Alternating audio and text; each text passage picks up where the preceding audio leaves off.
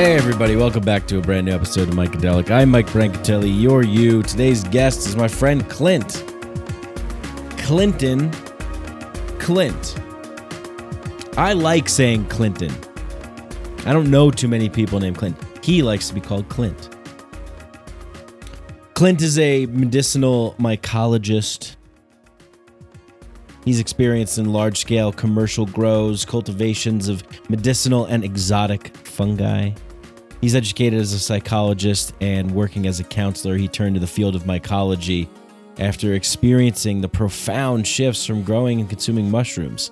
Imagine that, profound shifts from growing and consuming mushrooms. That's what they do. So, if you don't know, now you know.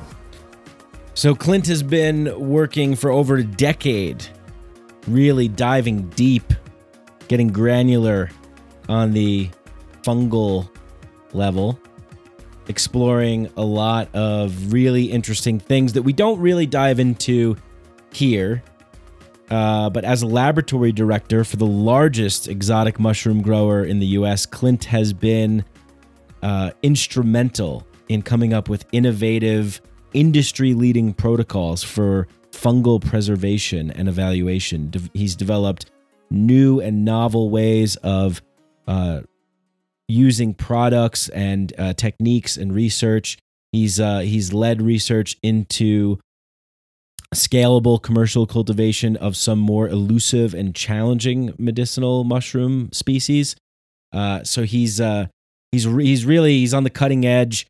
He's a leader and innovator in the mycology space.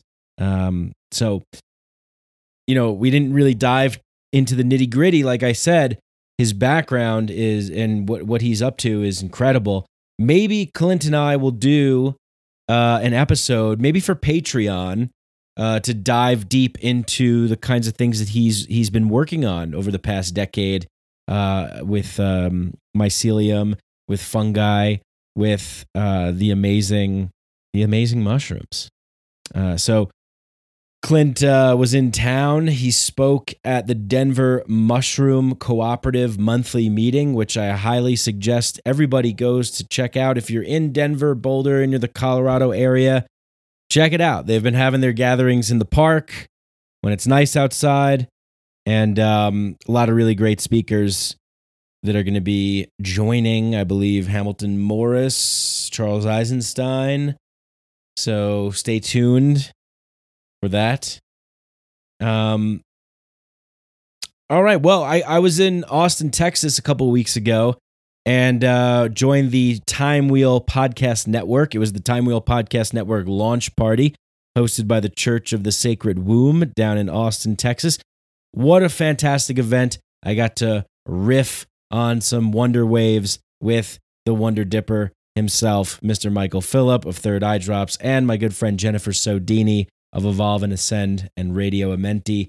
And we are sort of the Wonder Crew, if you will, at Time Wheel Podcast Network, created by, of course, Matt Zian, sponsored by Sheath Underwear. It was just fantastic. It was everything that you could want from an event like this.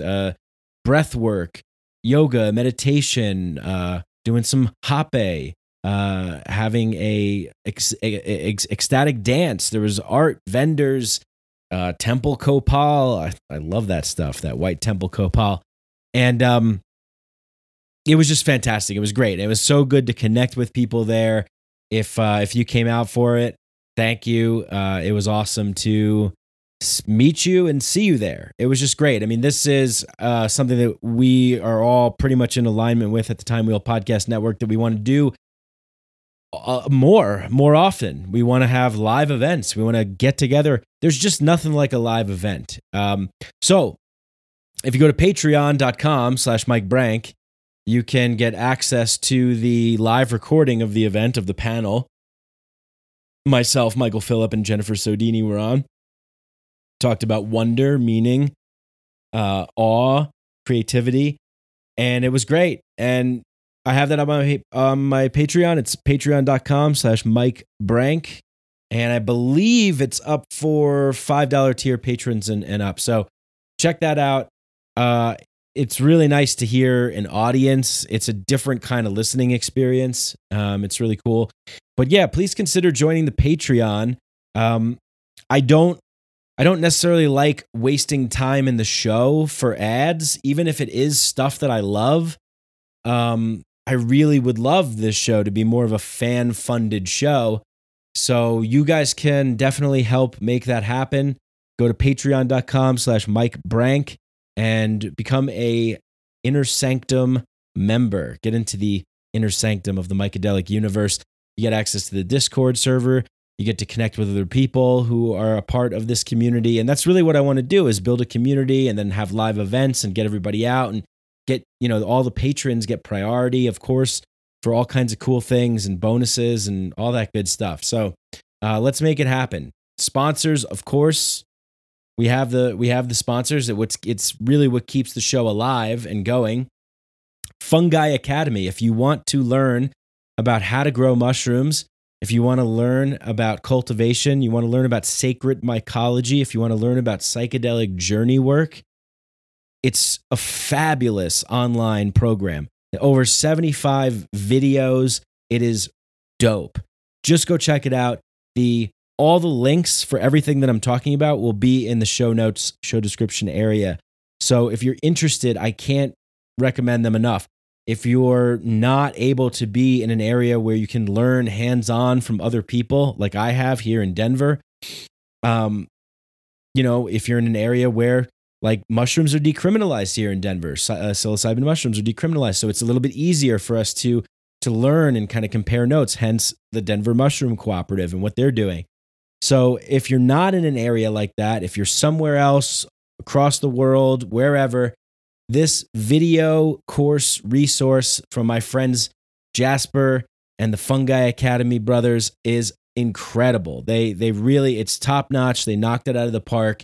It's amazing. It's truly amazing stuff. So I believe Julian Vane is in there as well, past podcast guest, talking about psychedelic journey work. So they have some amazing contributors and guests that are a part of that. Of course, you've heard me talk about Sheath Underwear. Sheath Underwear is incredible. They are amazing. I love their underwear. It's literally all I wear now. It's great. And Robert is just such a gift to be somebody who's leading a great company like that, and to be sponsoring and supporting psychedelic, mind-expanding, altered state of consciousness events, as well as Permission, the men's retreat that I have coming up at the end of August. Sheath will be our top sponsor there. Robert Patton will be giving a keynote speech on entrepreneurship and business and resilience, positive mindset. It's going to be great. So please check that out. If you're interested, fill out the form on the website and we will get in touch with you. I think we have a few spots left, so it's turning out to be really good. Then we have Ohana Kava Bar. I was like, who else pays me to talk about them? Ohana Kava Bar. Ohana Kava Bar is great. I love Ohana Kava Bar. If you don't know what kava is, it's great. It's a plant. You take it and it makes you feel a little happy and a little relaxed. I love it. Sometimes I take it during the day. I have microdose days. Sometimes I microdose and take kava. Whew, you're feeling good. Little CBD, maybe a 2-to-1 kind of thing going on. Really puts you in a good space. But Ohana Kava Bar truly is just, I love them. I just absolutely love them. I'm probably going to take one tonight. And I'm saying take one because I've been taking their pills, their kava pills, which is great. They have kava pills, they have tinctures, and they have, you can make the liquid kava, but Ohana Kava Bar is phenomenal. I'm absolutely in love with them. Yeah, so go check out all the links in the show notes, show description area. Just check them out. I wouldn't be talking about stuff that I didn't like and having things on the show that I didn't actually use. So all this stuff I actually use and I like. And that's why I am basically just suggesting it to you guys. You guys can check it out.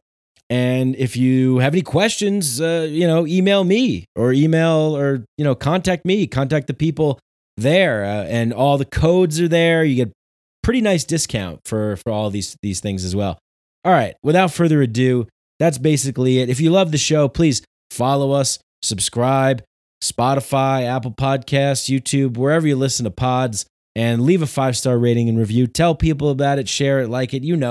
I want you to be excited. I don't want you to just do something because I'm telling you to do it. If you truly love the show, do me a favor and share it. And it really helps because it helps other people see that there's something good happening here. More people that are talking about it, sharing it, liking it, spreading it. You know the deal. All right. Much love to all you guys. Hope to see you over on Patreon. Building a cool community there. A lot of cool bonus content. It's patreon.com/Mike Brank, BRANC. Without further ado, let's hop into this conversation with one of the leading mycologists in the world, one of the top mycophiles of planet Earth, maybe the multiverse, an innovative pioneer, a legend in the mushroom space, the man, the myth. I already said legend, Clint. Psychedelics are illegal not because a loving government is concerned that you may jump out of a third-story window. Psychedelics are illegal because they dissolve opinion structures and culturally laid down models of behavior and information processing. They open to us the possibility that everything we know is wrong. We don't need new laws that control our consciousness and rigidly place it in a prison. Cognitive liberty. The fact that as adults, if we're not hurting anybody else, we should have the right to explore the contours of our own consciousness without any mediation or legislation on the part of somebody else. Reject authority. Authority is a lie. Or is it perception? Information is power, but we have to seize the opportunity. The opportunity.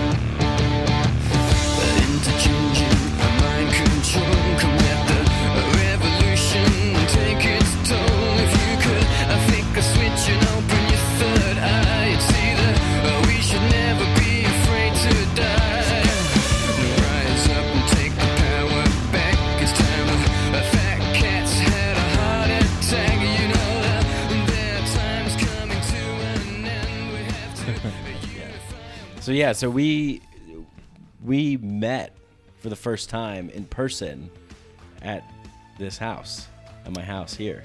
Yeah, a couple years ago. I was coming through, and I was like, holy, it's Mike. That was fantastic, man. Yeah, I think I was in the first, at least easily 100 listeners of your Mycadelic back in 2016, and then to meet you in person at this place was just a beautiful synchronicity. Yeah, Travis likes to call this place my silly home. It's a good name. Yeah, it's got a good feel, and it's definitely that. Yeah, because this was the house that we would meet in every Friday, I think it was, to scheme how we were going to win the vote to decriminalize mushrooms.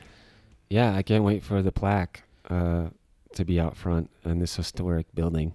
And right, yeah. I mean, seriously. Yeah.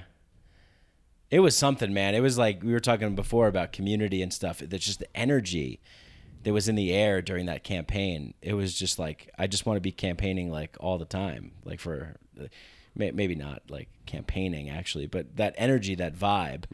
But we actually, so you were listening to the show, and I got a letter in the mail with just beautiful artwork, an amazing note. You remember that? Oh yeah, man. Yeah. I mean, it's fun to look back on that. I feel a little bit kooky about it, but yeah, I was just trying to really love you up because I was really appreciative of what you were laying down for the world, and maybe going through a little bit of a hard time. And I remember you kind of being just maybe you just got back from Peru, kind of that readjustment shock, and maybe living at your parents' house, and I was just keep going, I think was my message and support. So I'm glad you made it through that, man. I can't believe that was you too. It was because it was kind of anonymous a little bit, or it was just kind of hey, this is. Yeah, I kind of have this weird thing about kind of staying semi-anonymous about stuff, and just in the world but not of it, and maybe being that vulnerable an emotional myself, you know, that kind of allows me to act like that maybe. It helped tremendously. It was like, I mean, thank you. You're welcome, man. Yeah, it was just such an amazing gift, and yeah, and to put the care into it. I mean, it means a lot. You know, I think that when you're doing something like this, I'm just talking into a microphone. I'm having guests on virtually a lot of the times. It's just nice to hear from people, and then to get something that's like personalized and artistic and meaningful and impactful that you delivered to me was amazing. Yeah, I mean, you're welcome. And one of the things I love as a mycologist is the quiet time, the peace of just working in the hood or in the lab. And I constantly have podcasts on, and your podcast, or, you know, instructional videos. I'm constantly devouring information. So I was listening the whole time. You know, I'd look forward to, Mycadelic, another round. And so that helped me in my occupation and my life. And so there's that weird connection where we'd never met. You know, you're just doing your thing, but that's what's kind of fun about, I think, putting yourself out there like you did. People like me are working away and, you know, chuckling or smiling or going, you know, fuck yeah, man. You know, because it is pretty lonely sometimes in this world. And you've got a unique perspective that I share a lot of the same feelings. And I've known that you've come along in these, you know, last 5 years, and so I've done a lot of growth too. So it's kind of fun, even though we've not really been super connected, to kind of share that road together in our own way. Yeah, it's really interesting. It's I mean, it's amazing. It's like life. What more can you say other than just, you know, it's like those magical moments under the influence of some fun guys. I mean, I definitely, the artwork I sent you was influenced. Yeah, and you just have these little aha moments, or these synchronicities that happen, or the things that just connect, and it seems like effortless. So yeah, it was, and now you're here, and now you're on the show. Yeah, it's coming around full circle. And now there's some other young mycologist out there working along with Right. with this in his earbuds. What are we gonna tell them? Yeah, they're going to be listening to us shaking their head. We could tell them, I mean, enjoy it. It's, you know, mycology as a practice is, for me, it's very spiritual. It was working on me the whole time. And it's been 12 years or longer since I first started working with the mushroom. And now I'm an infected dude. I am a fun guy, and I appreciate mushroom people and the people that are on the level about, you know, what life's all about and where we're going. And I think the mushroom has opened a lot of doors for me in that regard. And so I just hope that, you know, people that are called to work with the mushroom continue to do so, and just keep going deeper into it, because it's pretty much endless, and we've got a lot of stuff to deal with, and it'll help us take a look at it. Yeah. So what's the origin story? Take me back.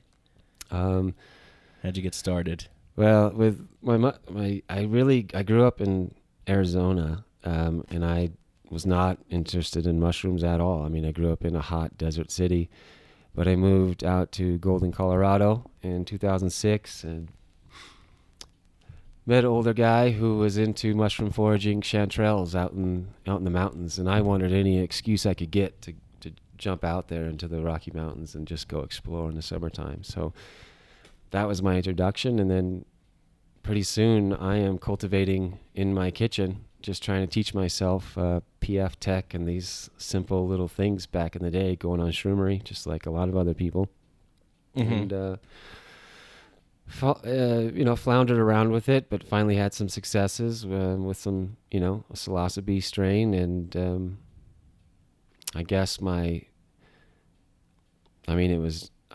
instantly fell in love at that point. But specifically, I remember an afternoon where I had taken a couple I'd eaten some of the fresh mushrooms that had just kind of grown to meet me. And I was in the backyard with my daughter and, on the rope swing, and there was this afternoon thunderstorm coming down the mountains on the Front Range, and just feeling this overwhelming, feeling the energy of the storm, the excitement of my daughter, and just swinging high as we can. She's, no fear, just up into the branches and just loving it, squealing. And I got tears of joy running down my face, man. And the sunshine lightening, the storm breaks over the mountains, and come on, let's go. And we run up under the porch, and we're eating local strawberries, watching the rain come down. And that kind of stuff, when you're really in the moment, like really there and open and vulnerable, it just changes you forever. And so was I'm in. Let's do this, see where this goes. Wow. Yeah. Wow. Yeah. Just being so present there. Yeah. And alive and not deadened, right. Coming out of, I guess, maybe a very common situation of, deadening yourselves to the pain of the world and, slogging through whatever you needed to get through, and really using a lot of coping mechanisms that weren't very healthy, and just not feeling things, trying not to feel, to be more like strong or competent, but you have to shirk all that. And the mushroom was saying, no, you got to stop that. You got to start feeling into it and really be there. And then, that's where it switched for me. Yeah. Yeah, it's trying, like the outside pressure to meet the demands of the shit, I'm getting a little static and I don't know why. Hold on. Mm-hmm.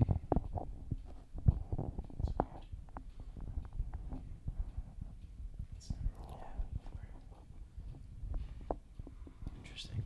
Okay. Well, yeah, I'd say that it's the outside pressure to meet the demands of the profane world. What Mircea Eliade, I think his name is defines it as the sacred and the profane. And like this world that is manufactured and constructed, that marches to the tick-tock of an artificial clock that we invented, has nothing to do with who we are, with our true nature as human beings, what our nervous systems want, what our heart wants. So you had a real opening experience to what it is to be completely and totally alive and present in your body and with your daughter and with nature. And I'd worked with some entheogens before and had some spiritual experiences, but something about the fungus was so natural and earthbound, and it really seduced me in the best way possible.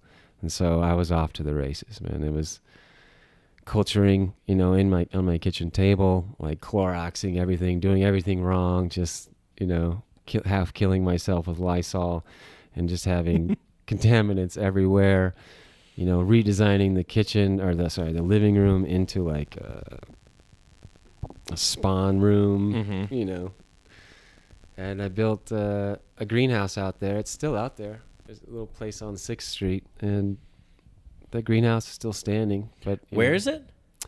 It's up in Golden, up on 6th Street. Okay. Yeah. Cool.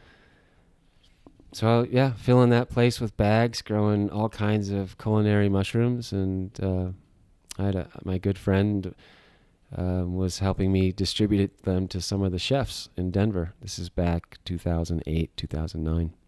So after that, I had an opportunity to move to the North Shore and on a bit of property and I really thought, like, this is it. This is my shot. I'm going to go out there. I'm going to produce mushrooms. I met my wife in Honolulu, in 2004. She really wanted to go back, and just the ocean, the beauty, everything there, the rainbows and the people and the food. It's so alluring. So we went, to give it another shot, and I just couldn't make it. It was too much. I was trying to do too much by myself, and it just wore me down. So, but I learned a lot, had a wonderful time. I mean, you can't have a bad time when you're living on North Shore, Hawaii. Like, a lot of good memories, surfing, sun, sea, all of that. But we had that experience, but we had to move on because it was breaking my body. I literally couldn't walk for like a month after a certain accident. Shit. So. What happened? I was working construction. Yeah, it's kind of a fun story because it's not a typical story. I was working full-time construction and trying to do the farm in the evenings, and so I'm working 60, 80-hour weeks just by default, and trying my best, right? Just redlining myself in like almost every way to just make that breakthrough, right? And I had a lot of support and help, but it was just still ego. It was still me making it happen all the time. And the supervisor called me over one Friday afternoon after the 8 hours of humping it. It's a yard where you're just manufacturing walls with metal and just mass manufacturing, putting them on trucks, and then they go slap up houses. It's really modern. It's how it's done on the islands. They use all steel because of the termites and the storms and everything. But it's really brutal, as far as construction goes. It's a lot of strength, a lot of amazing, beautiful people, men in there, providing for their families in really one of the most challenging ways you can in this world. Anyhow, supervisor, it's like, calls me over on Friday after the shift, and he's like, you're fired. And I just didn't see it coming. Wow. And, you ever seen like those samurai movies? Yeah, I've seen a couple. Where the guy cuts him and he doesn't even know he's been cut. Right. And then he just slides apart. Yeah. I turned around, I took 3 steps, and I just felt my spine slide open, and I was on the ground. Like I got cut down spiritually, emotionally. And I literally crawled to my car and got home and got to the couch and was just laid out. It was a spiritual experience. Whoa. But it was physical. But you injured yourself. Oh, I mean, it was... You fell down from falling down. No, I mean, the injury was the hurt of... The shock. Yeah, and I was holding myself together for so long to make it work, and I just got cut down, and it was over. Like, I knew it was over. I stopped with the farm. I folded it up. That kind of thing, it's on another level. Like, this is not just a sign. Like, I'm injuring, there's... my higher self or other things involved sometimes in the mushroom path. And so it was brutal, but I'm thick-headed. Like, I will push through, right? That kind of, deadening yourself and making it happen, right? And just putting your armor on. That's what I come from. Right. But this was, again, the mushroom showing me this isn't your way. So we sold everything, with the farm, and gracefully I got a position in the lab at another mushroom company in Northern California. And we just were there. We packed up like a couple of suitcases, a little family, and on to the next thing on the mushroom trail. So So it was kind of like if you weren't really listening, if you weren't really tuned in, it was the universe, the energy, the force, the spiritual dimension is going to make you listen in a way, and that's what happened. Yeah, I'm an 800-pound gorilla, man, and the mushroom helps me out a lot. The spiritual dimension helps me out. That's not even the first time or the last that I've been taken by the back of the neck. Yep. Yep. Yeah. So then a new opportunity presents itself.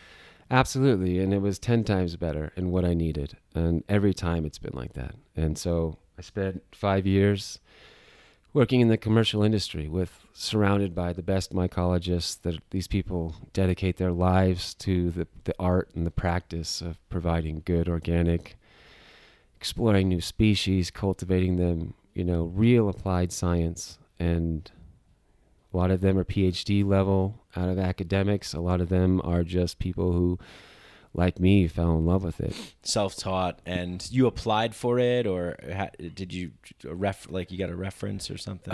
No, I just reached out Yeah. to the owner, sent him an email. It's like, here's my situation, and said, all right, we can get you a little position. Cool. Come on board.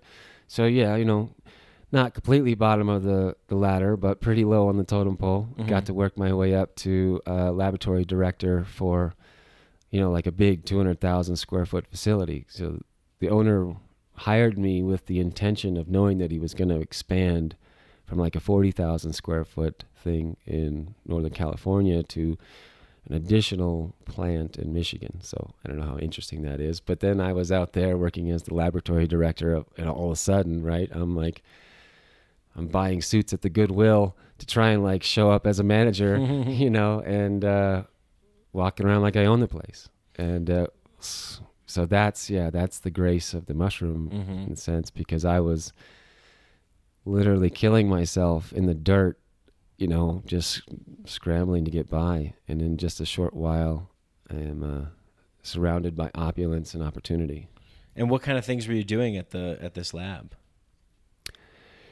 So when we went out to Michigan, it was just a standard commercial operation. Not that. It's not completely unique in its own right. 15,000 pounds of maitake a week and 7 or 8 different mushrooms in the bottle cultivation thing. So I was running the seeding, inoculation operation, which is all the spawn and the plates and the cryogenics, and the quality control on that level, and a lot of microbiology splashed in. So I got a real education in microbiology and organic chemistry, because we would Hands-on, yeah. Yeah, it's the best way to learn. Yeah. Right? So I was really grateful for everything that I was able to learn during that time. Yeah. Very cool. So just maitake mushrooms, that was your specialty at the time, or that's what the lab was producing, or was there more? And were they like making them into supplements, or how were they? Mostly just fresh market mushrooms. Cool. But no, trumpets, namicos, piopini, little oyster, little lion's mane, things that would be considered culinary but yet exotic. And then, but yeah, the maitake was our flagship, and it's such a beautiful mushroom, and it fetches a good price, and it's got a great shelf life, and it's really an enjoyable mushroom to grow. The fun thing about being in those environments is they're like miniature forests. You walk into a grow room, and there's thousands and thousands of these beings there doing their thing, expressing themselves. Especially if you're on the fungus wavelength, and you walk in there, and then you kind of start to really feel them and sense them. There's this real peppery, woodsy scent that they give off. It's very strongly like black pepper. And you walk into that room, it's a very specific maitake smell. And I would just, if I was getting stressed out, just go walk the rooms and just be with this maitake. And they're amazing operations. And the people that make it happen, I definitely appreciate them. So you're in the psilocybin world. You're experimenting, doing your own thing, taking right during this time. Yeah, I came into the mycology through psilocybin, so I was always keeping that alive on the side. Started microdosing in 2014, and really helped with addiction and kind of overall mood. Mm-hmm. And so yeah, I've always been a little bit trying one foot in that world as well, trying to be interested in that movement, which is, ongoing and really a renaissance in its own amazing way. But yeah, man,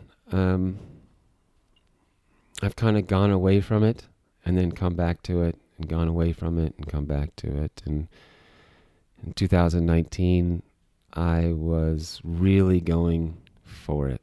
I started microdosing every day and taking more and more that I could stand for about a period of 6 months, just to really say, okay, what is it like to be mushroomed on a constant basis, and not just like these peak experiences, but to live that, right? Mm-hmm. And that was a understanding that I got with the mushroom.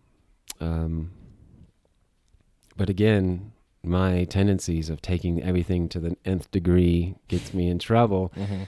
So I was coming back from an anarchist convention in 2019. Anarchapulco? Yeah, actually. Nice. Met Cool. Mark Passio and some of my, guys I've listened to for years, right? Max Egan. I went out to hang out with him and, in the green room. And so that was really, kind of one of those meeting your heroes in a way, kind of thing, slaying some Buddhas. And it really always is, right? Kind of, you have to kill your Buddhas. So I just talked about this. Yes. Yeah. Kill. If you meet Buddha on the side of the road, kill him. Yeah. And I'd been listening to Max and Mark for a decade. So I was like, I got to meet these guys, right? I got to kill this Buddha. It's definitely a theme for me. But, on the ride home, because I was rushing back I was supposed to catch a flight to Shanghai for this mushroom conference, like kind of the pinnacle of medicinal mushrooms in my profession. It was such an opportunity. I was kind of speeding home, and they pulled me over, and I got pulled over in Port Clinton, Ohio. And if you're from Ohio, you pronounce it Port Clinton. Oh, man. Again, this is the mushroom grabbing me by the back of the neck. Oh, man. And so, so the sheriffs brought me in and kind of, again, just made me sit down. So, I got out of there and I jumped on a flight, and I was in, like 72 hours later, I'm in Shanghai in China, like at the pinnacle of kind of the mushroom world as far as the commercial realm goes. Oh, really? Yeah. Oh, I didn't know that. Shanghai. Yeah, a little place called Nantong outside, an hour outside of Shanghai. Okay. Wow. So nothing really happened then. What happened from they just pulled you over and... Yeah, they pull you over. They compound the vehicle. They put you and they process you, and then you bail out, and you got a court date. Wait for the indictment.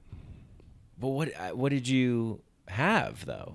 Oh, I had about a pound of cubensis in my backseat. Fucking A, man. It's like every time I hear shit like this, whether it's Travis telling his story, which you've heard, right? Yeah. Which is insane. It's just, I can't help it. I know not to be annoying about it or whatever, but it's just so fucking mind blowing, man. It's like, oh, I have these mushrooms are okay, but this one's going to make you feel a little bit different. We have to fuck you up for that. We have to fuck your life up for that. It's insane. It is insane. It's fucking insane.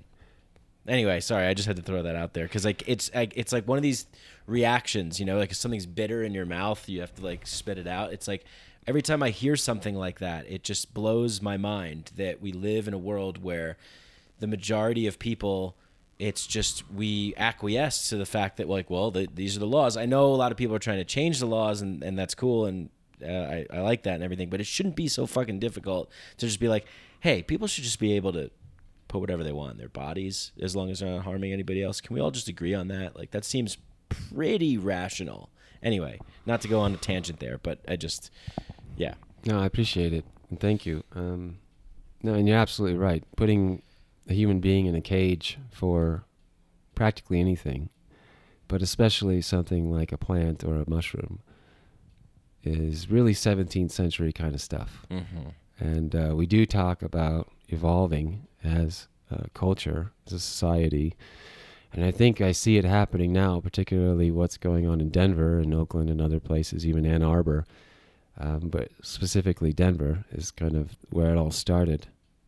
So it is happening, and I'm happy to be in any way I can a part of that. And these are just initiations. Like, it's, yes, those laws are tyrannical and they've hurt a lot of people. But for me and my story, it was what needed to happen on my trail, because I was going, again, getting headstrong and going down a path that I was of my making, right? I was going to do all these things, and it was still very ego-driven.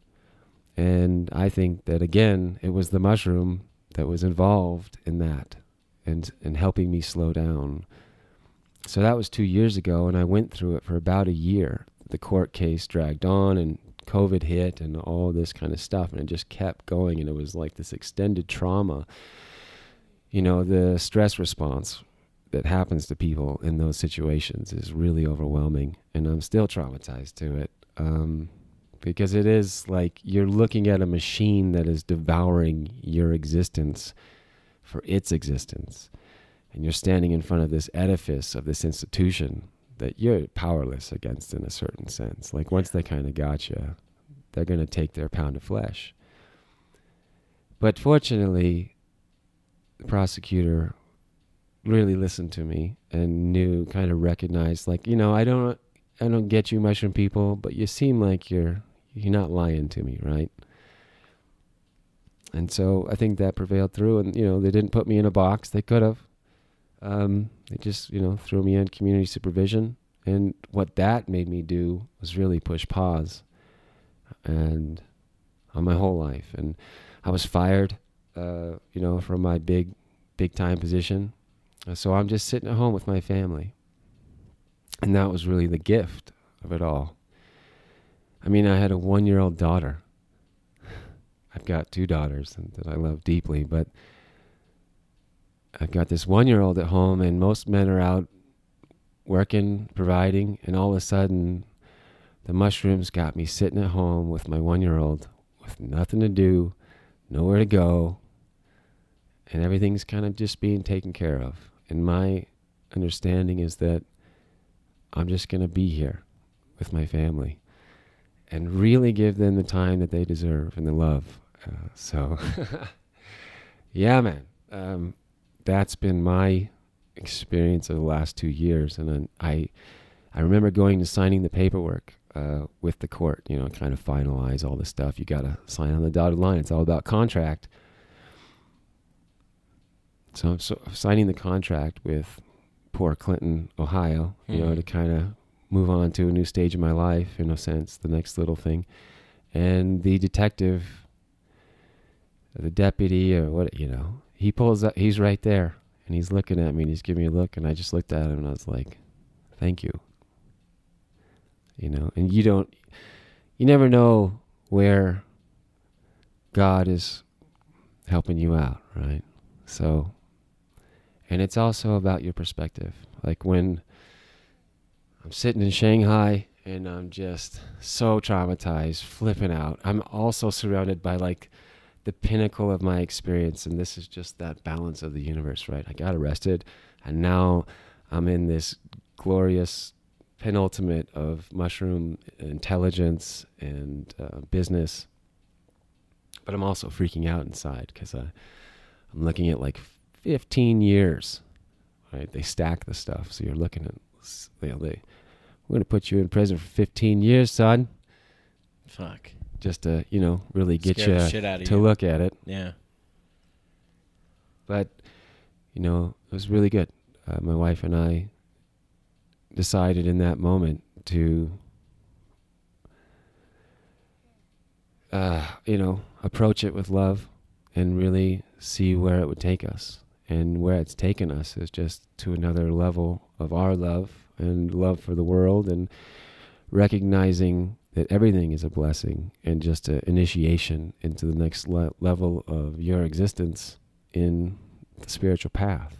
So that's where I find myself today. That's kind of a little bit about my story with the mushroom. Oh yeah, I forgot we were. I forgot I asked you how did this all start. Yeah, but wow, that's. I mean, it's incredible. It's an incredible story. So yeah, I mean, this trip to Shanghai, that was for work. Yeah, that was.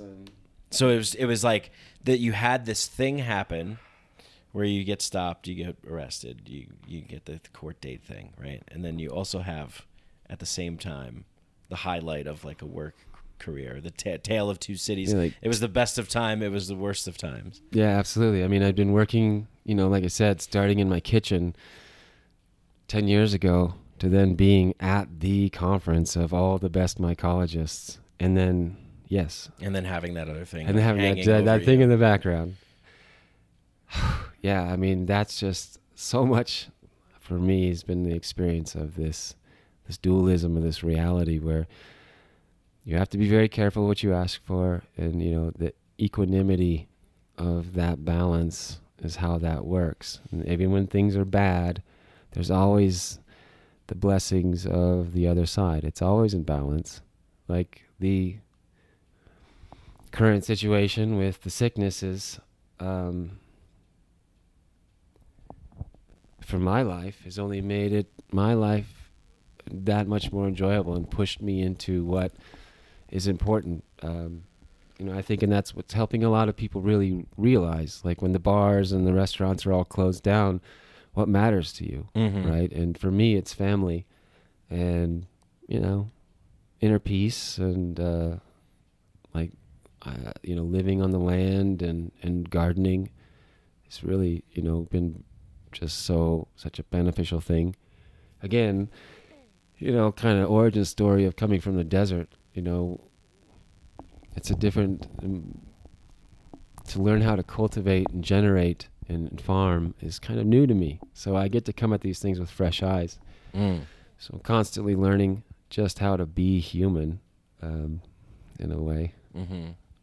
Be a more natural human, be a little bit less dependent on the system, and a little bit more self-sufficient in everything I do. And I think that for me, that starts with moving into your heart and being okay with yourself, right? Accepting who you are, like radically, and all your flaws, and really opening up your heart to that feeling of divine bliss and love, which again is thankful to the mushroom.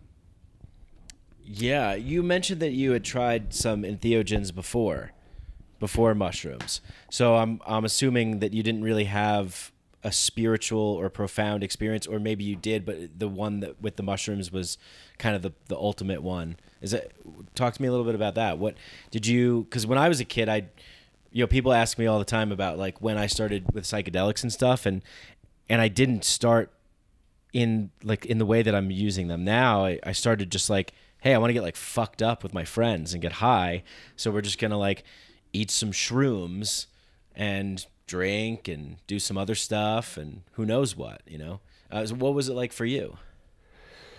Yeah, I mean, I think I took acid for the first time at like 17, 18, and it was more of just for fun, and was into the rave scene for a number of years. Right, yeah. That was a good scene. Oh, it was very good for a depressed 18-year-old in like kind of suburban Phoenix, right? To just have an outlet. So yeah, I miss those days in a sense, and they served me well. But about the age of 23, I started really getting into yoga, and I'd read, Paramahansa Yogananda's book, Autobiography of a Yogi, and some different like texts and things like that, and I was really interested. As a young man, I was really turned off by Christianity, just in the church way of it. Were your parents Christian, or are they? Kind of Unitarian in a sense. We never really, church people. But okay. What does that mean, Unitarian? I'm not. I think it's just kind of an open, kind of like we're Christians. We're Christians. We celebrate Christmas, but that's like something like that. Yeah, it's not so much like Lutheran or Baptist. To be honestly, I don't know. I shouldn't even say much about it. But my inclination was to go to yoga. My stepfather, who was really more of a father than anything, was a long-term meditator. And he gave me the book as a teenager and turned me on to the possibility of enlightenment as a very young man. So I went into yoga at about 23, having been partying in the college scene and all that stuff, and just kind of just being so wasted on it. I knew I needed to kind of get my act together on a level of health and spirituality, and so I ended up smoking some 5-MeO Toad because they're in Phoenix. And Sonoran Desert, right? Yes, it is the Sonoran Desert. There's lots of hallucinogens that are natural to the desert. So I was always in and around that, but the 5-MeO was special. I was in the presence of infinite space and in the front of 3 golden Buddhas for about 5 minutes, just sending me that golden light of enlightenment. So that kind of thing you don't come back from, I mean, obviously you're back in your body in a matter of minutes, but you're changed for forever. And then really realistically, when I went to yoga, I was already doing Kundalini yoga and Ashtanga and teaching meditation classes, teaching to learn in a sense. And then it really started working because my whole system was on fire. It was cleaned out, right? So the 5-MeO really prepared my body. And so I'm in a strip mall in like East Mesa where my yoga dojo was, a beautiful little spot, right? But kind of unassuming, just off the side of the road in, kind of modern America. And I'm having a full-blown Kundalini experience through my crown chakra, right? That's great. I love that. Full-blown Kundalini experience through my crown chakra in a strip mall in Mesa, Arizona. Yeah. Next to like a Chuck E. Cheese and like a heart attack burger. There was a Eats a Pizza place, whatever that is. I used to go over there as a poor college student. I'd ride the bus down there, and I'd even remember showing up with a pizza one time to before class. And the guy who ran the studio, who was just an amazing yogi, he's kind of looking at me like, "Why'd you bring that in here, man?" Yeah. But that's what it was. It was just like offering enlightenment in a little stall on the side of the road. And I just checked in there and I was all about it. And it happened for me. Now, that's 23 and I'm in a strip mall in Mesa and I'm looking around. There's no community. So I kind of went a little off the deep end for a little while there. It's very dangerous in a sense to open yourself up to that level if you don't have the community around to support you. Yeah. Yeah. Let's talk more about that. That's interesting. I think that's important too. I definitely had this urge to awaken, right? I don't even know what that really meant. That I guess it meant that I was just going to know everything or something like that. And then I was going to be at peace and everything was going to be easy. I got a lot more than I bargained for, going in that direction. But it's so, it's so important because I crumbled pretty hard after a very big ayahuasca experience coming back to New York and not having people there that knew about this experience and went through it. And, so I can imagine it's probably similar, right? You didn't really have a lot of people that were on the same wavelength or even people that could be like elders who've been there and can guide. What happened for you?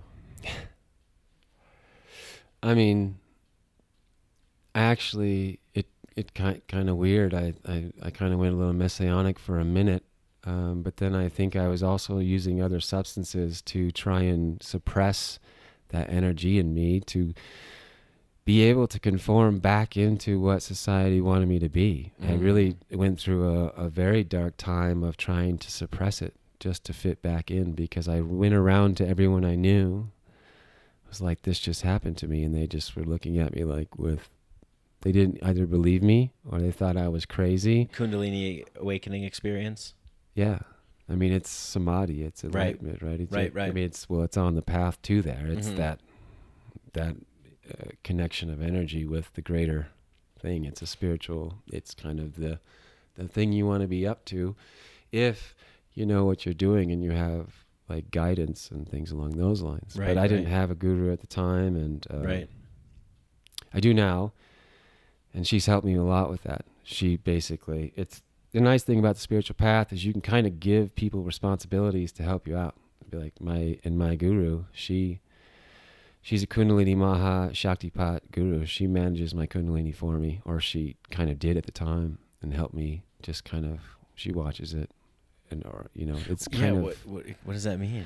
I don't really know what it means, you know, but it's not out of control anymore, right? Because you just kind of pop off like a fountain. Yes. And it's just this wellspring, and it could kind of come off spontaneously. Like I had my brother and his friends over one time, and I was, you know, kind of giving them a talk about it. This was like after it happened, and it just started to come up and erupt through me, and it was just too much. You know, you're trying to get my degree in college and keep a job down, and right, and you're then going through this stuff, and it wants to do what it wants to do. Yeah. Right. Yeah. Right. So it can be dangerous for the uninitiated, and we don't have a culture in America that acknowledges it or knows how to work with it. It definitely comes out of India, and all of that. And I'm sure there's others, but especially for yoga. And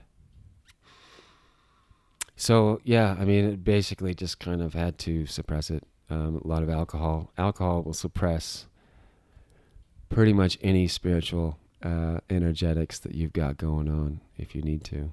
I wonder if that's why Cho Young Trungpa and Alan Watts were such big drinkers. Yeah, it's an interesting point. I mean, it's not to say, I mean, I've been through AA, I've been through periods of sobriety, and, you know, I can come back to it now a little bit here and there, but it's definitely a dangerous touch. I mean, they died of alcohol poisoning or liver failure, right? Both of those men. So I don't know. Yes, it does. I can see the relationship of using it as a crutch to manage your own spiritual energies. And it's a very enjoyable substance at the same time. Sure, yeah. So. But there's something to be said, though, about like the society that we live in. It's a very alcoholic society. Yeah, 100%. It's so condoned. Yeah. So yeah, having a spiritual awakening in Phoenix, Arizona, where it's the number one Bud Light capital of the world, right? Right. So it's like, you know, why don't you just go to a dive bar, have some Bud Lights, and forget about it. That was my enlightenment experience at the age of 23, man. To some degree, like in the darkest aspect. Yeah. I mean, it changed me forever, and I have and had that. And so, but Well, I what- just what knew did I had to get out of there. And that's when I first moved to Hawaii. Like, If you were, what you felt coming up, like where did it want to go? That energy, that Kundalini energy, that awakening energy in you, like if you didn't feel the pressure to conform to fit into the society, like what would you, how were you expressing yourself? How was it coming through you in like an unfiltered way? Because you said you got a little messianic, and I did too, you know, because I just felt like I was like floating, you know, and other people were just kind of like, what is going on with this person? Like, what is happening with this guy that we used to know, and now he's different, and we don't know why, and he's being weird, and it's like, no, you don't get it. I'm awake. You're not. yeah, man, I've been there. When you first wake up, it's hard not to, because you have to be born again in the spirit to be in that state, and you are born into a new sense of awareness and of being awake. And that's what it really means. And you look around you, and unfortunately, a lot of other people aren't there yet, and so you're the only. And you know, if you're the only person that's kind of there, you are like, well, am I the Messiah because I'm the only awake person in this room or this area? Or right. I know something. I've seen something. I've experienced something of a higher vibration, something that is more than this mundane, you know, egoic projected reality that we see. But then you get into your own ego. Then that's the fun part about it. Like your ego starts to commingle with that newfound power or insight and starts to scheme and manipulate and like, wow, Yeah. I should really. The spiritual awakening is like a young girl that goes to LA to be an actress, and the ego is like, hey, come here, I got something for you. Yeah. Yeah, I mean, it's just Co-opposite. that's where a lot of the traditions and the sweeping the ashram for 30 years, it starts to make sense, because it's like giving the keys to a Ferrari. It's and you're 23 and you just came out of a dive bar 6 months ago. So what do you know? You're not ready to work with that. But it did kickstart the process for sure, and it was definitely what I was looking for. I mean, I was a materialist, atheist, depressed, alcoholic teenager at like 17, man. Like I was already done. But I approached this stuff as a skeptic, and I was like, but I'll do it. I'll do it all. I'll give it my full intention. I'll read the books and I'll do the steps, and oh boy, it works. It works really quickly if you're dedicated and focused. And that's a really powerful thing that I realized. And so people make that decision every day, whether they want that or not. And I've still struggled with it for 20 years now, of kind of, my friend calls it dyeing the wool. Like I kind of slip into that, and then I kind of come back out and let my ego run around for a while, get me into trouble, and then I kind of come back into a place of love and peace, and and it's living to work with it, or working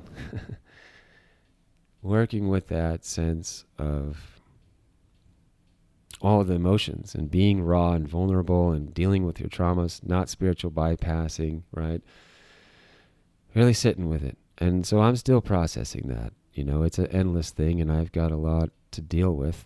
But like right now, as I sit, I'm in that place. My wool is in the dye, and that's where I know I have that home base. I know I can just be with myself and shine that love with the people that are open to receiving it. And it's just like not special, right? Not messianic, not mine. Everyone's been talking about it for forever. It's just the latest, not even the latest, just my little person coming along and really exploring it for myself.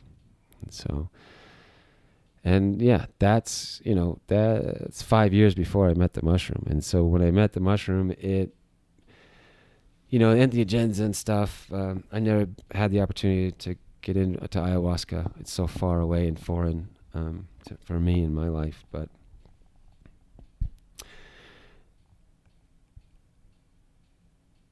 not just these peak experiences, but kind of a way, right? The mushrooms offer you a way of living with it, in the world. And so it's a gentler, it's a very steep ascent, but it's, a little bit gentler than some of the, the DMT astronauts and stuff like that. Or shooting your kundalini off like a firecracker, Those are all wonderful and great, right? But you still have to bring it down. Like you still have to contribute, chop wood, carry water, raise children, plant the garden, get a job, produce, generate, right? All that. Yeah. Yeah. I got to come back. I mean, it's interesting because, yeah, it seems like you've had this big opening up, and that kind of set you down a path to try and like work with it, manage it, so that it's not these extreme highs and extreme lows, that it's more of a consistent, gradual unfolding. You're just another node of the light bright that's went on. And, yeah, it's a good way to talk about it, yeah. Right? And you're like, okay, cool. Because, I mean, I feel it from you. Like, when you first came, when I saw you again, I was like, it's just an energy.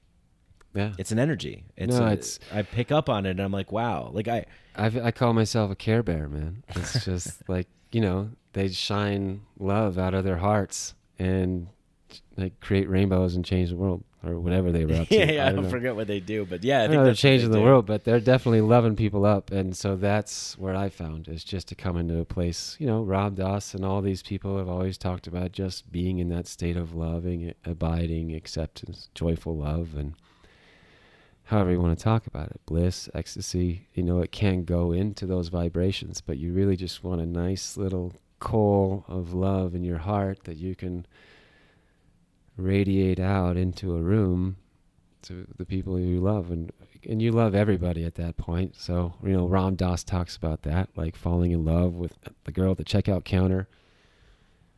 I've done that 1,000 times too, just being in love, and then but again just remembering the teachings and just being like, that love is for me, or it's it's for everybody. It's not specific. It is specific for me. It's very personal. For my daughters and my wife, such a beautiful thing to have generated other human beings that you can then love so deeply and openly. So yeah, that's my bliss state, is just being at home, and that's where the mushroom put me. And so the universe has been conspiring for me to fall in love with life since the get-go, and that's a fun message to share. That pronoia, right? Yeah, that's nice. Yeah.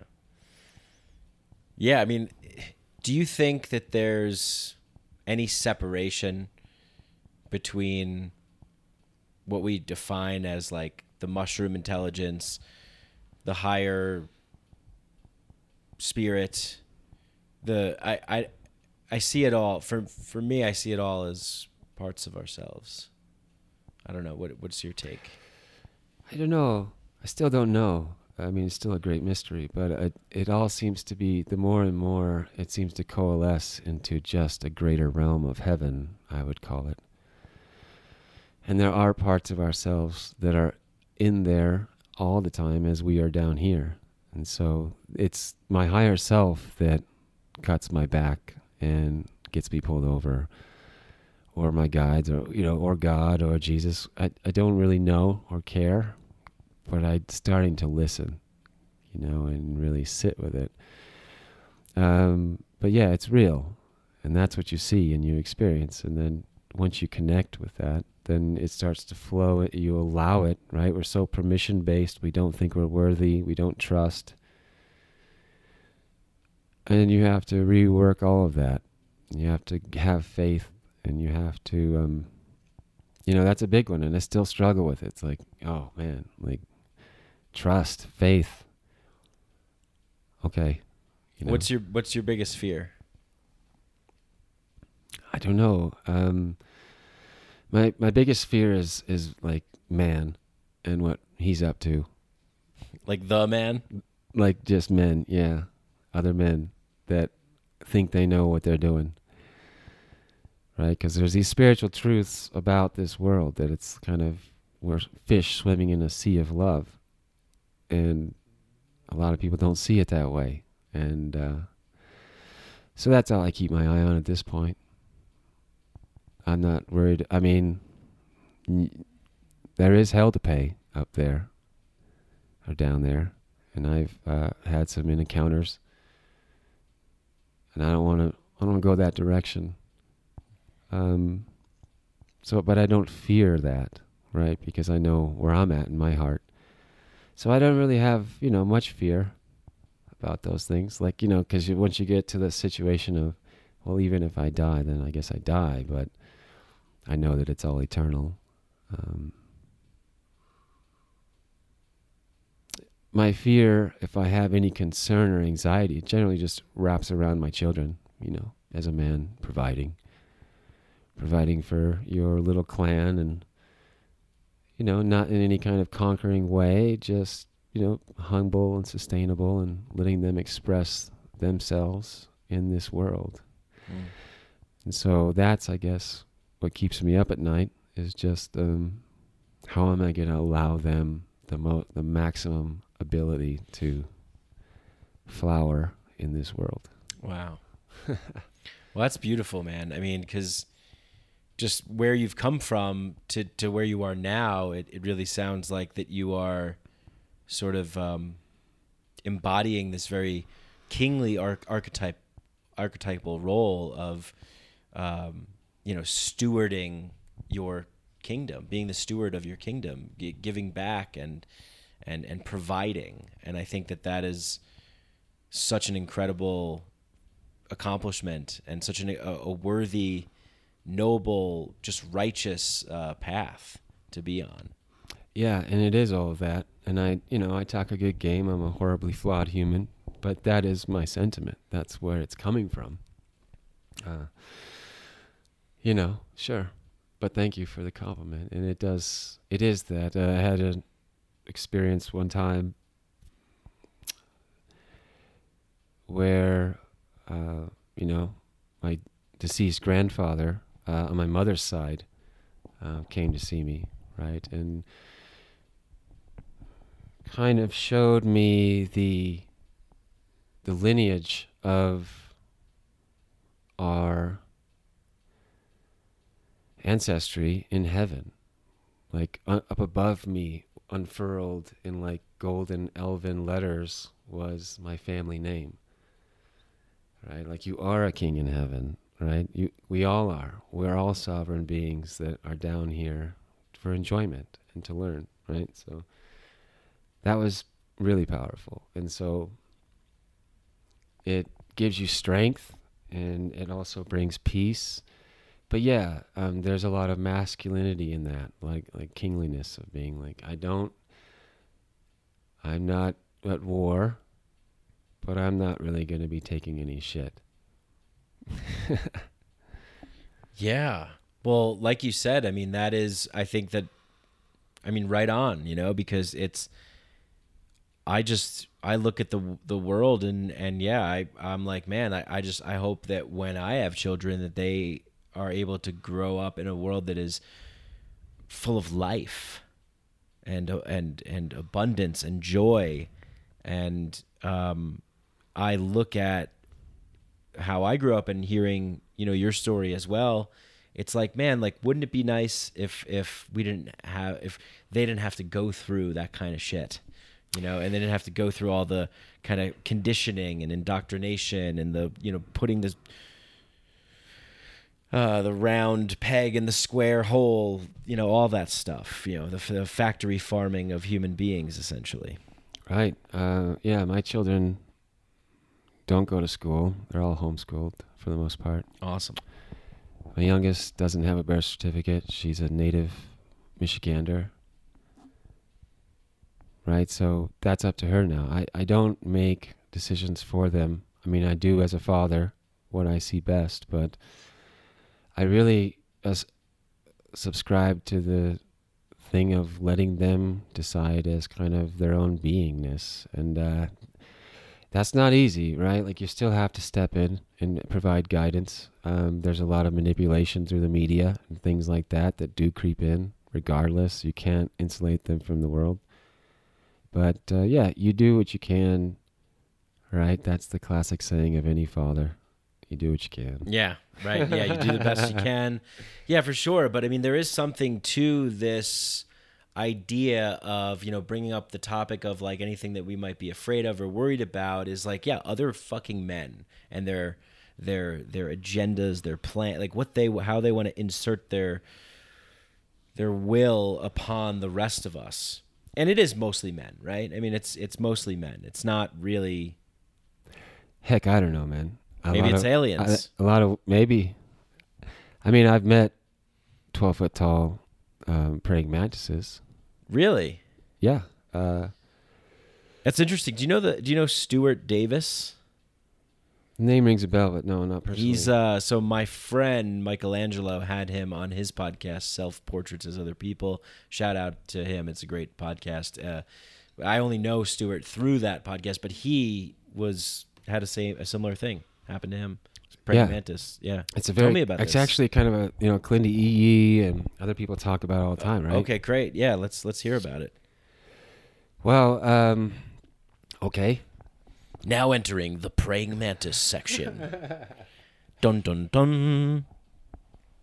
So yeah, it's nice to have this nice topological all good enlightenment story, but there's a lot of little side roads along the way that you can interest yourself on, right? Within the world of entheogens. For sure. So, there is an invasive species on the Hawaiian Islands that has some of the most amazing DMT content alkaloids in the root system. And pretty sure the Department of Agriculture would even like pay you money to go out there and dig them all up because they're an invasive species from, I want to say the Philippines or at least Southeast Asia. It's Acacia formosa. And so I whipped up a batch of Formosa Huasca. And it's an amazing thing because you didn't need the leaf admixture, right? Right, yeah, chacruna. It actually just works on a 4-hour boil the roots, and I drank it. And I was kind of a mistake. It was the first and last I did that because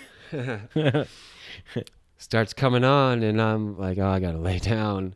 And I didn't know the proper dosing or anything. I was just, being a little reckless. And then all of a sudden, in this corner of the room, there's a 12-foot tall praying mantis with some kind of octopus elephant thing on a leash. And he was not happy with me being in his space because, it changes your dial into a different vibration. And he was like, what are you doing here? You weren't invited. This isn't your place. So he would make this sound like, I'm not going to even repeat it, but it was a very insectoid, high, like, a cicada kind of sound, and it would vibrate my internal organs and make me almost shit myself. Wow. For about 6 hours. And he was doing it to me.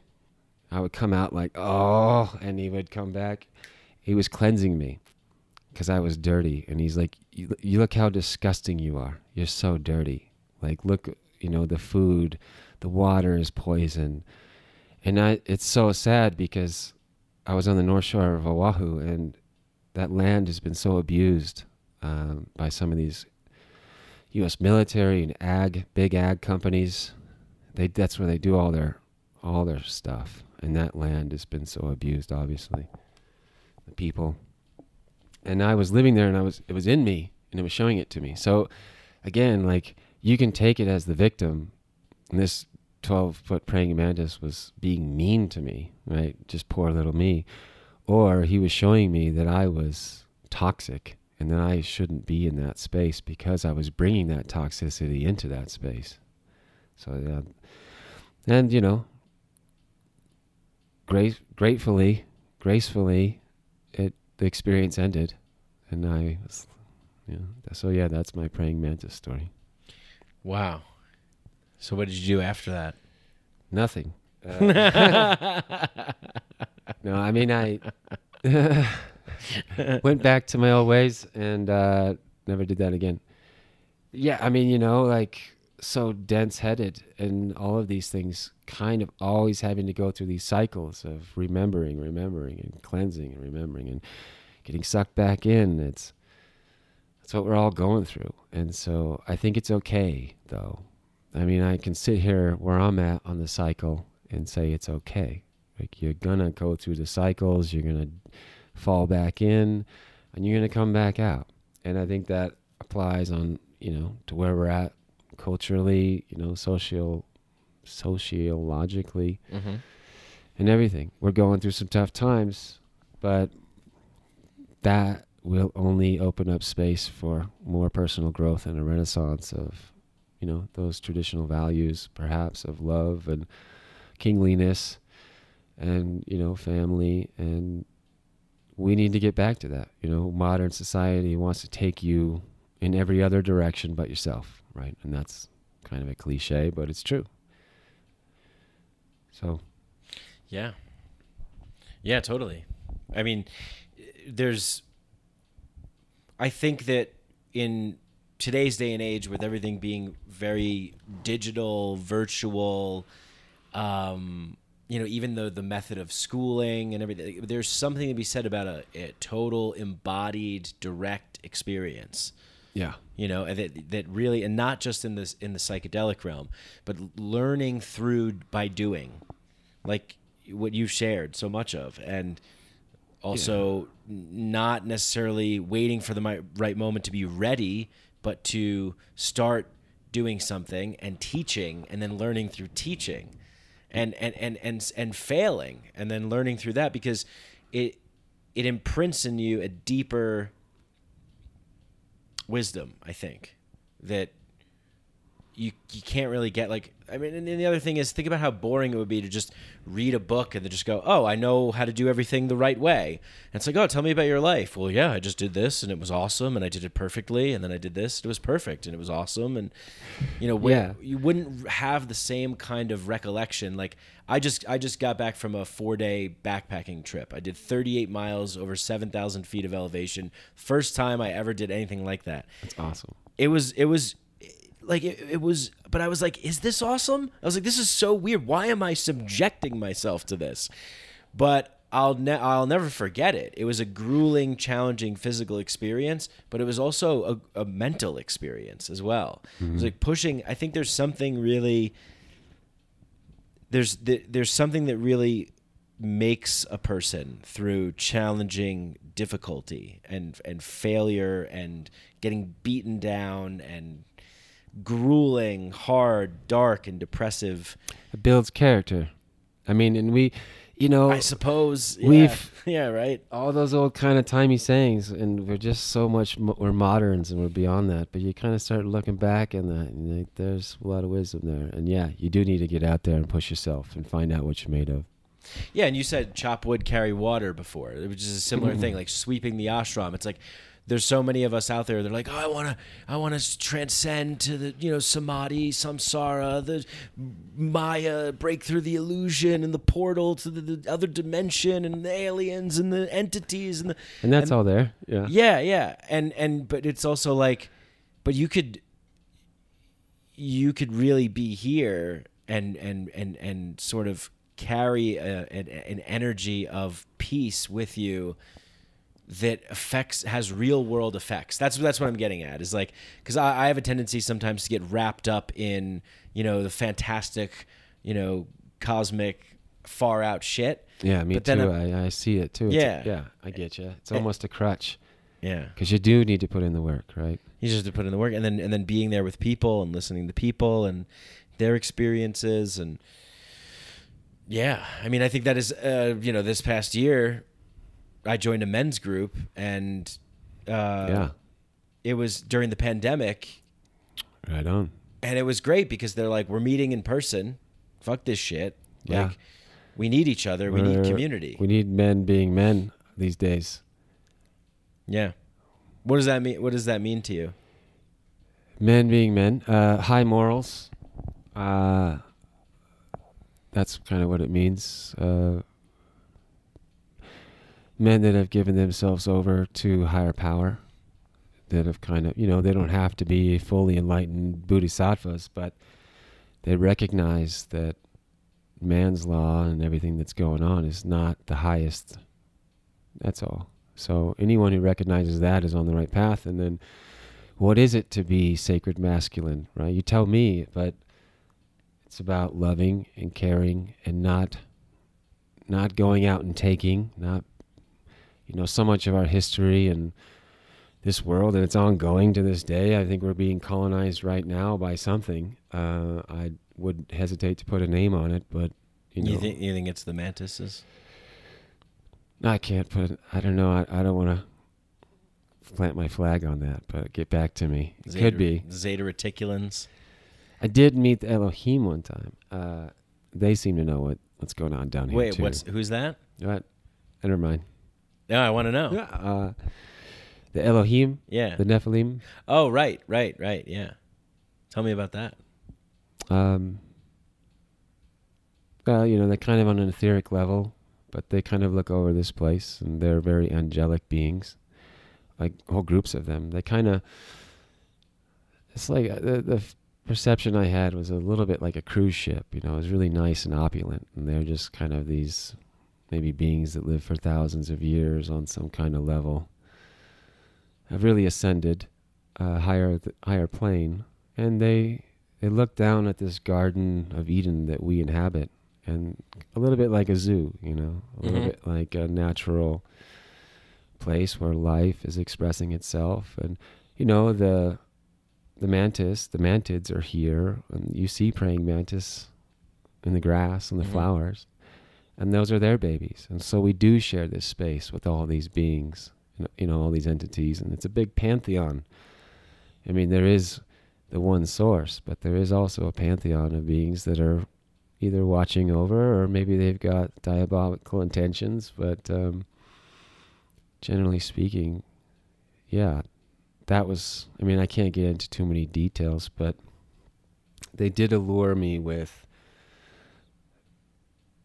kind of that twisting and writhing sexual energy practice that they're highly into, tantric sexual yoga. So they showed me a little bit how that worked, and I kind of got the opportunity to observe, but even in that state, I knew that it wasn't my place to dive in to that situation. So, yeah. But they were kind of lesser down on the totem pole as, meat, flesh humans with our situations. It reminds me a lot of like kind of the Lord of the Rings stuff. Kind of elven in a way. Yeah, I always think that, like, man, Tolkien knew some shit, I think I don't know. I always wonder if they were, I think peyote was pretty popular, like, or what, what's the mescaline? Mescaline, yeah. Back in those times. Right, yeah, it was like, you'd have, like, Aldous Huxley and, like, probably, yeah, like Tolkien, like, wearing, like, suits, like, taking mescaline and just like, hey, this is an interesting experience. Let's document this. Yeah, but there's these fiction authors. I mean, it's amazing. Like, even, like, I'm a fan of the show Rick and Morty. Yeah. On Adult Swim. And big truth drops on there, right? Yeah, and I just finished watching Loki on Disney Plus, and it's like there's so many of these shows that like shows like this wouldn't be, you couldn't have them come out like 20 years ago. It would be too much for people. So I think, as Terrence McKenna used to say that, like, as time is speeding up, things are getting stranger. And I believe that. I believe that that more is opening what's up. Going on. Yeah. Yeah. More is available for us to see if we want to see it. And even with like mainstream bullshit, you see, UFO, like all this UFO stuff. I don't know what your take is on it, but my take is, like, if it's coming from like the New York Times or something that there's some spin that's happening. There's some distraction. There's some shell game type thing. Look over here, that's going on, because I don't trust these sources that are like, oh well, I've lost complete trust in anything mainstream media. Yeah. If it's coming from the government, and I have no idea what's going on out there. I've seen some weird things in the sky myself. Yeah, same. And I just told you I was sitting on a spaceship, intergalactic cruise ship at about 10,000 feet or something, right? That was invisible to our perception. So I do not know anything about what's going on out there. And I guess that's to my own detriment. Like, I'm kind of an explorer in that way. Like, I'm still that psychonaut. Like, I'm curious. Like, what is this? And I'm only allowed, at this point in my evolution, kind of brief glimpses or maybe chance encounters. And it can be dangerous out there, right? I've got a very strong Christian friend, and the Bible says, don't play around out there. You know? Right. Yes. And I know that, like, to a certain degree, but yeah, there is a intrepidness, a curiosity that is kind of overwhelming, and the mushroom has always really done right by me. So as long as that relationship maintains, then I'll continue to pursue it. I don't know if I took that the right way. Well, yeah, I think so, because what I get from that is that it's we're never going to know all the things. There's a lot of crazy, weird stuff going on, but as long as you develop you have that reverence and respect for the mushroom, and treat it, have a good relationship with it, that food, keeps you on the path. Food, medicine, enlightenment, all through fungus. It's a path. It's a spiritual path. It's a hidden or, rediscovered. It's probably, right, the oldest religion on the planet to some degree. Case could be made. It's been a path for humans for who knows how long, right? So it's fun to pick that up. It's kind of like in my life, and growing up in the 80s and 90s, it's like you found something on the ground that nobody wanted, and you picked it up, and it was everything you've ever been looking for. So yeah, you find like spiritual gold. You become an alchemist, right? Like I think you said, it's like mycology is a lot like alchemy, and it is. It's modern day alchemy. It can be. You can feed yourself, you can heal, and you can tap into higher worlds. And I always said that the enzymes of the fungus, or the way that it actually works on you, it dissolves your structure as much, obviously weirdly, and I don't mean to be disrespectful in any way. Thank you, Terence. But, the way that he was taken out of this world was very fungal. I think that's been said before, like his tumor looked like a big mushroom or something along those lines. I don't know, but I definitely feel infected. So it is a symbiotic relationship. At least I try to bring up my side, right? I think it's been doing more good for me than I've been doing for it, but... No, that's not true. No, I mean, going into commercial cultivation and spreading the good love and the good word. Yeah, of course. I'm trying to bring up my part of the bargain. Yeah, you're doing it. Yeah. Yeah. So no, that we can enter into those relationships, right? Like you are into ayahuasca, right? There's a relationship there. And the mushroom, for a lot of modern Americans that can't make it down to the traditional places to do that, the mushroom is here and it's all around us. And, particularly in Denver, there's a growing community, and I think people are starting to really realize the potentials of healing, and possibilities. And the world is in so much pain right now that it's getting really shameful to say no to someone trying to heal themselves. Right? So that's pretty powerful. I think that's where we're at. So we just need to continue to demand our right to heal, our right to our own spiritual path, whatever form it takes, and stand on that and heal ourselves. And that's the only thing that's going to save us to the future, right? To really embody being a healthy people that can make the right decisions, not based on a trauma, but based on a love. Yeah, I mean, that's my soapbox, man. Clinton, I think that's the perfect place to end it. Yeah, all right. Thanks, brother. Thank you.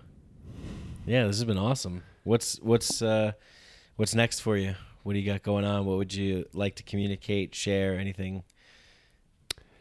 I'm really trying to move into just being a private person and kind of disappearing in a way and just tending my garden. But I am out here in the world trying to help the general community find better access to natural medicines, be they something that helps with the gastrointestinal, be it something that helps with, any kind of cold or flu situations.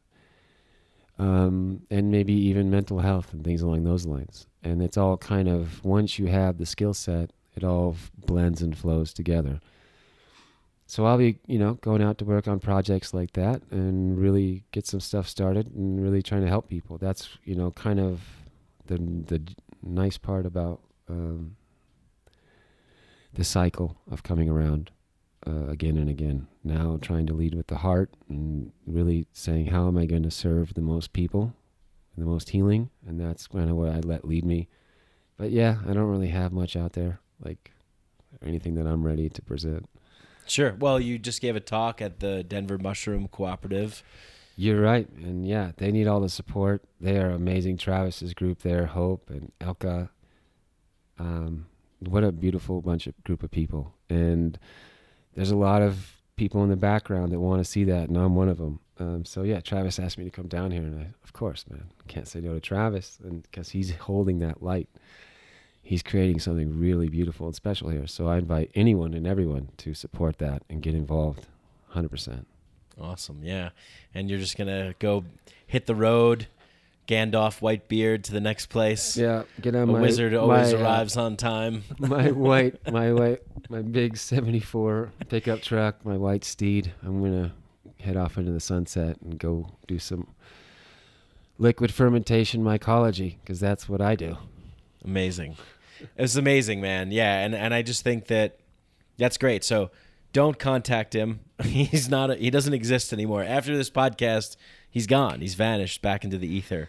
But I think that you have a lot to offer in terms of sharing your experiences, your trials and tribulations, and the accumulated wisdom that you have here, and helping people on the path, young mycologists who are just starting out, things like that. So yeah, message me and I'll pass it on to Clinton. Thanks, Mike. This is super fun. Appreciate it, brother. Thank you.